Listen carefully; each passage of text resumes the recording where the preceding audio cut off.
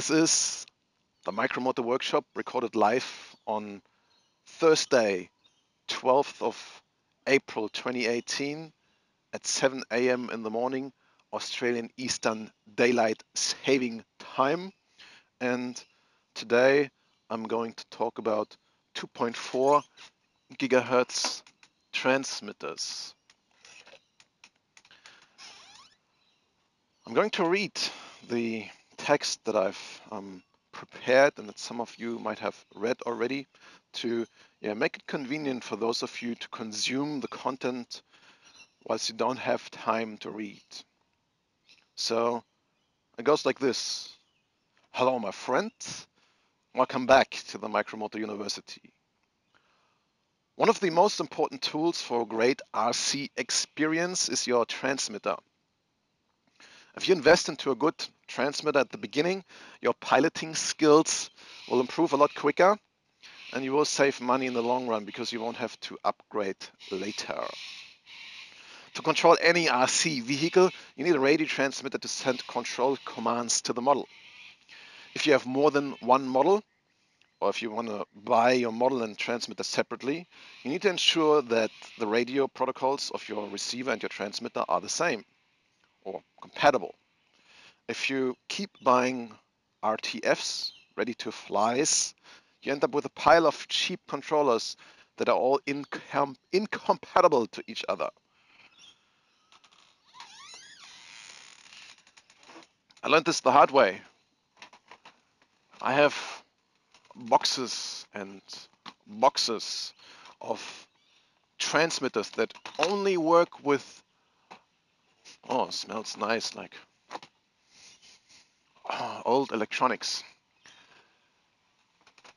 that only control one particular model that I've already crashed to pieces a long time ago.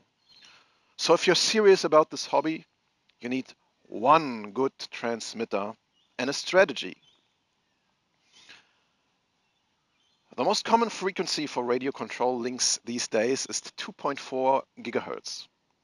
All modern RC protocols on 2.4 gigahertz use some sort of signal spreading system, which lets the signal hop across the available bandwidth and look for free air space automatically, and allows the connection to coexist with other RF activity. For example, other pilots on the same 2.4 gigahertz band, but also lots of other transmitting protocols can exist nicely with this signal spreading technology, which every vendor calls a little different.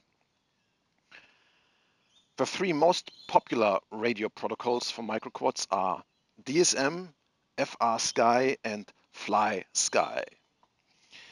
There are lots of others, but they have kind of niche applications from my perspective. All these three protocols that I just mentioned are basically doing the same thing. They're telling your copter where to fly, but they are not compatible to each other. A DSM transmitter will not work with the FrSky or FlySky receiver. So let's look at them specifically. DSM,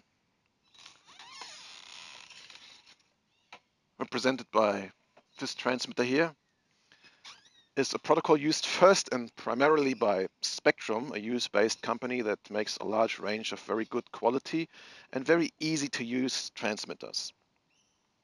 The main disadvantage of Spectrum radios is the high price and, as some of you might argue, including me, the inflexibility of these radios.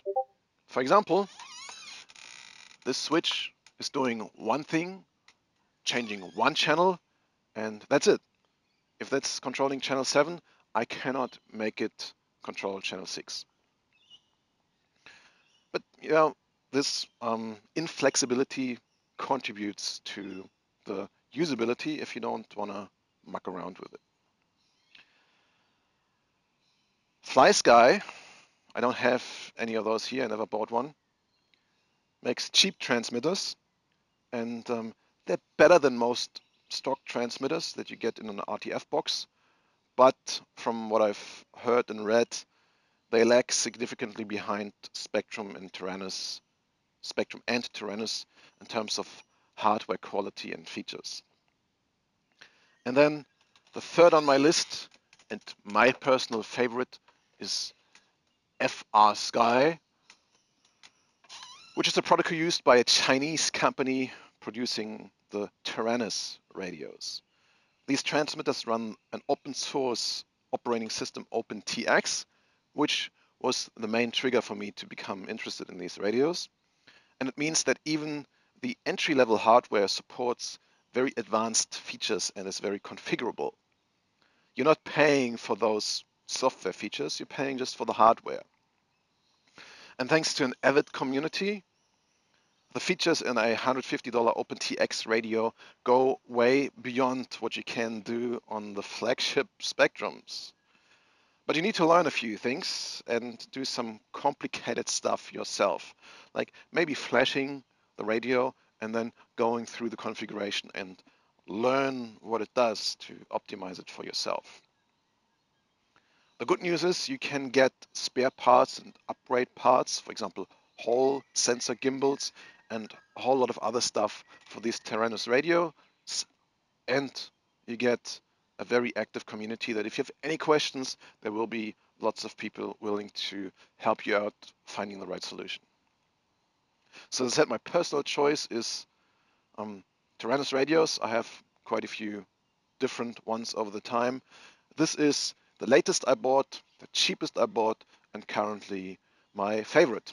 I don't plan to buy any other one soon, even though a few of them have come out afterwards. But yeah, this radio is great. I've replaced the gimbals with Hall sensor gimbals and done a lot of configuration to it, and it works just great. I also use a Spectrum radio though, so I can support my customers who are using models that I've built or sold parts for. And so yeah, I know what to do and how to set up my flight controllers to make them work with Spectrum radios. So that's it for today's lecture on radios. I hope that gives you a good start if you're new to this hobby. And now I'll have a quick look into the chat rooms to collect questions about this. So if you're new to this, if you're watching this live, please come into the YouTube chat room or into the Discord chat, which I've linked up here, and ask some questions. And even if you're not new to this, if you have listened to this and think, I do have a question that other people might have, please raise your virtual hand and ask. So PG Gux says he's not seeing the chat, the YouTube chat he means on his iPad. So someone knows how to do this. I think when I've been using this on the iPad, it was visible and quite easily so, just under the video, I think. Have a look. Madman is back. Madman1412, one of the long-time inhabitants of this chat. Welcome, Adam. Thanks a lot for all your contributions. YouTube chat is rolling. Anders Person says, need to order some more motors from you soon. That would be much appreciated. If you want to support this format here, this channel, and all my other efforts, I'd welcome you to come to micromotorwarehouse.com and purchase some stuff, some motors, some kits, some flight controllers, or maybe even some shirts or some mugs. I have lots of other stuff that I produce for my and your entertainment. So Not Fast Enough is asking, what do you think about the possibility of a 3D whoop? I'm going to try. I assume with 3D you mean being able to fly upside down. As you probably know, well, the guy who's asking this, Not Fast Enough, is one of the smarties in our community to help us with programming the flight controllers. And I'm absolutely sure you know that if you want to reverse propellers on a micro quad, which is required to fly in a reverse, you need, on a brushed quad, you need two FETs, two MOSFETs to reverse the polarity. And the only flight controller, oh no, there's two by now, I know which are doing this are from Blade Horizon Hobby, which is the Nano QX 3D and the Inductrix FPV Plus. If you look on those flight controllers, you see two lines of power, one going in one direction and one going into the other direction, so you can reverse the motors. Those two flight controllers are not programmable, so unless you want to use those, I have no idea how you want to make a 3D whoop. And then the additional challenge here is that you need propellers that are designed symmetrically. Otherwise, if you reverse them, the thrust will be so poor that you will probably sail out of the air. Maybe a little slower than just inverting it and piling it into the ground, but not really that much slower, I assume. Anders Persson says it's 23:33 at night, so that was 10 minutes ago. And he also says he rocks the QX7 and now going to save up to the Horus 10 soon. I'm very disappointed with my Horus radio. I recommend before you do this step, just get a set of Hall sensor gimbals and mount them into your XQ7 or QX7. I prefer this over the Horus. Hi from France says, do 76. Adam says, oh crap, video down, call IT. But Pilsner Popper says, video good here still. So Adam, you need to call IT. Yeah, already figured this out. Rubble or Rotor Sports is back. Welcome, Phil. Glad to have you too. And JB is back too. Jelly time. So yeah, if you don't have any questions on RC transmitters, well, I know many of you are old school guys in this hobby, so you probably don't have any real questions for me. So yeah, if you don't have any, I'll be soon calling it a day. Just a quick look through here.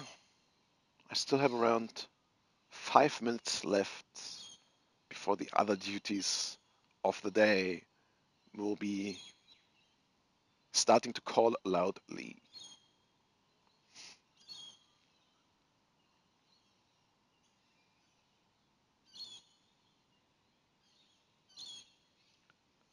Can you hear the birds?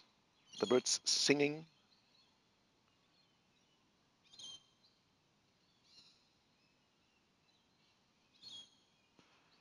Micro Nerd has joined the chat. Insane Alien Tello. You know what's coming, my friend. That's coming when I'm done with the official parts of the Tello D-end construction. That will come for sure. That'll trip up a few people. The insane Tello. It'll come.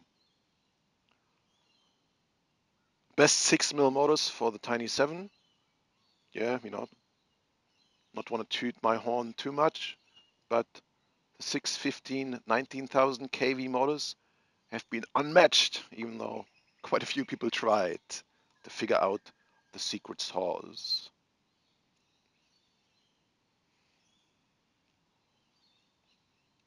Hey Ben, is this going to be a standard time you will be broadcasting?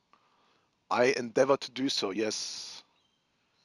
So yeah, I'm glad you hear the birds. I think that contributes to the atmosphere. I'm using this microphone here.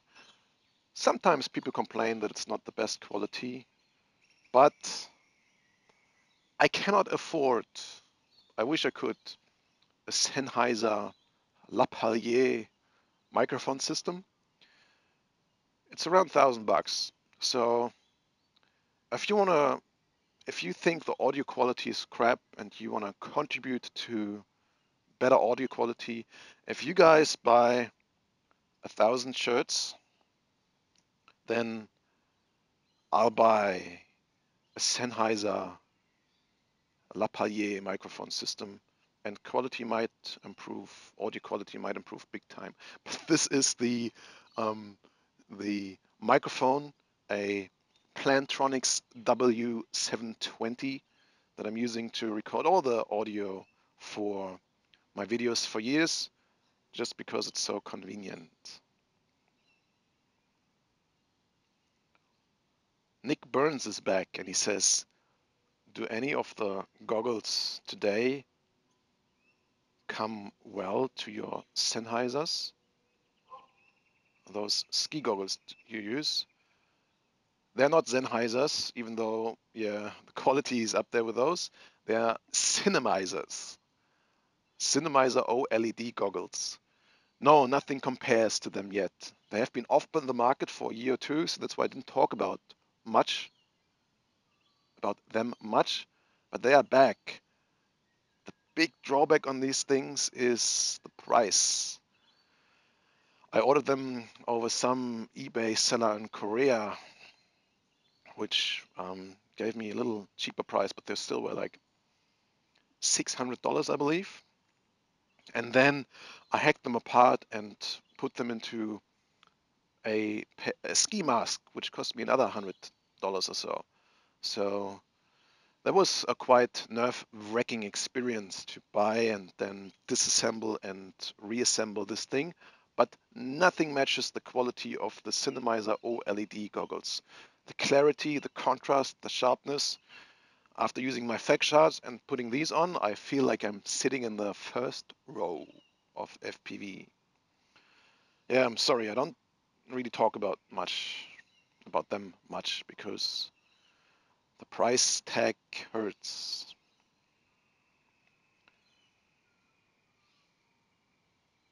And this person has done a 2mm upgrade for the batteries. What is that? Ah, yeah, that's for the whoops. Yeah, everyone who's flying a whoop or any micro quad or helicopter or microplane from Blade, which has the tiny plugs, 1.25mm pin spacing. Get rid of that rubbish. Horizon Hobby doesn't listen to us. Those connectors are crap. They're not made to transport currents more than 500 milliamps. You got to use the larger 2mm plugs. Doesn't seem like much of a difference, but it is big. Yeah, Nick, I'm using Fat Shark goggles and these Cinemizers. Fat Shark because they're more convenient. They sit nicer on the head. The form is better, the fitment is better, and they do have a fan.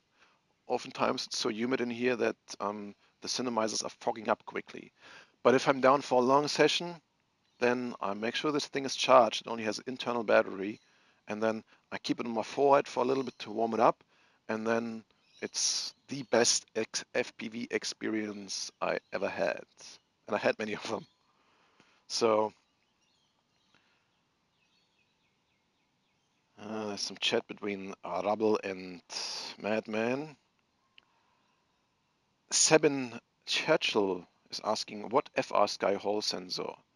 M7 normal or M7R? So yeah, the Hall sensors are not related to the protocol, but they need to be compatible to your radio. So check in the description if you buy gimbals, if they are matching to this particular radio. These are the regular M7 gimbals. I think they're exactly the same that go um, into the 9XD, but I'm not sure. These are Hall sensor gimbals for the X7. That's what it said on the description when I bought them. And yeah, they fit in without any modifications. they're not the racing version, so they are with full stick movements. I never had the R version. I heard lots of people prefer that. I'm totally fine with the regular version.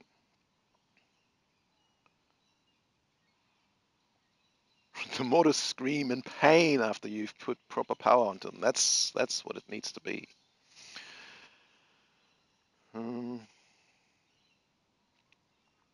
Adam says this is a good deal to help educate and discuss stuff.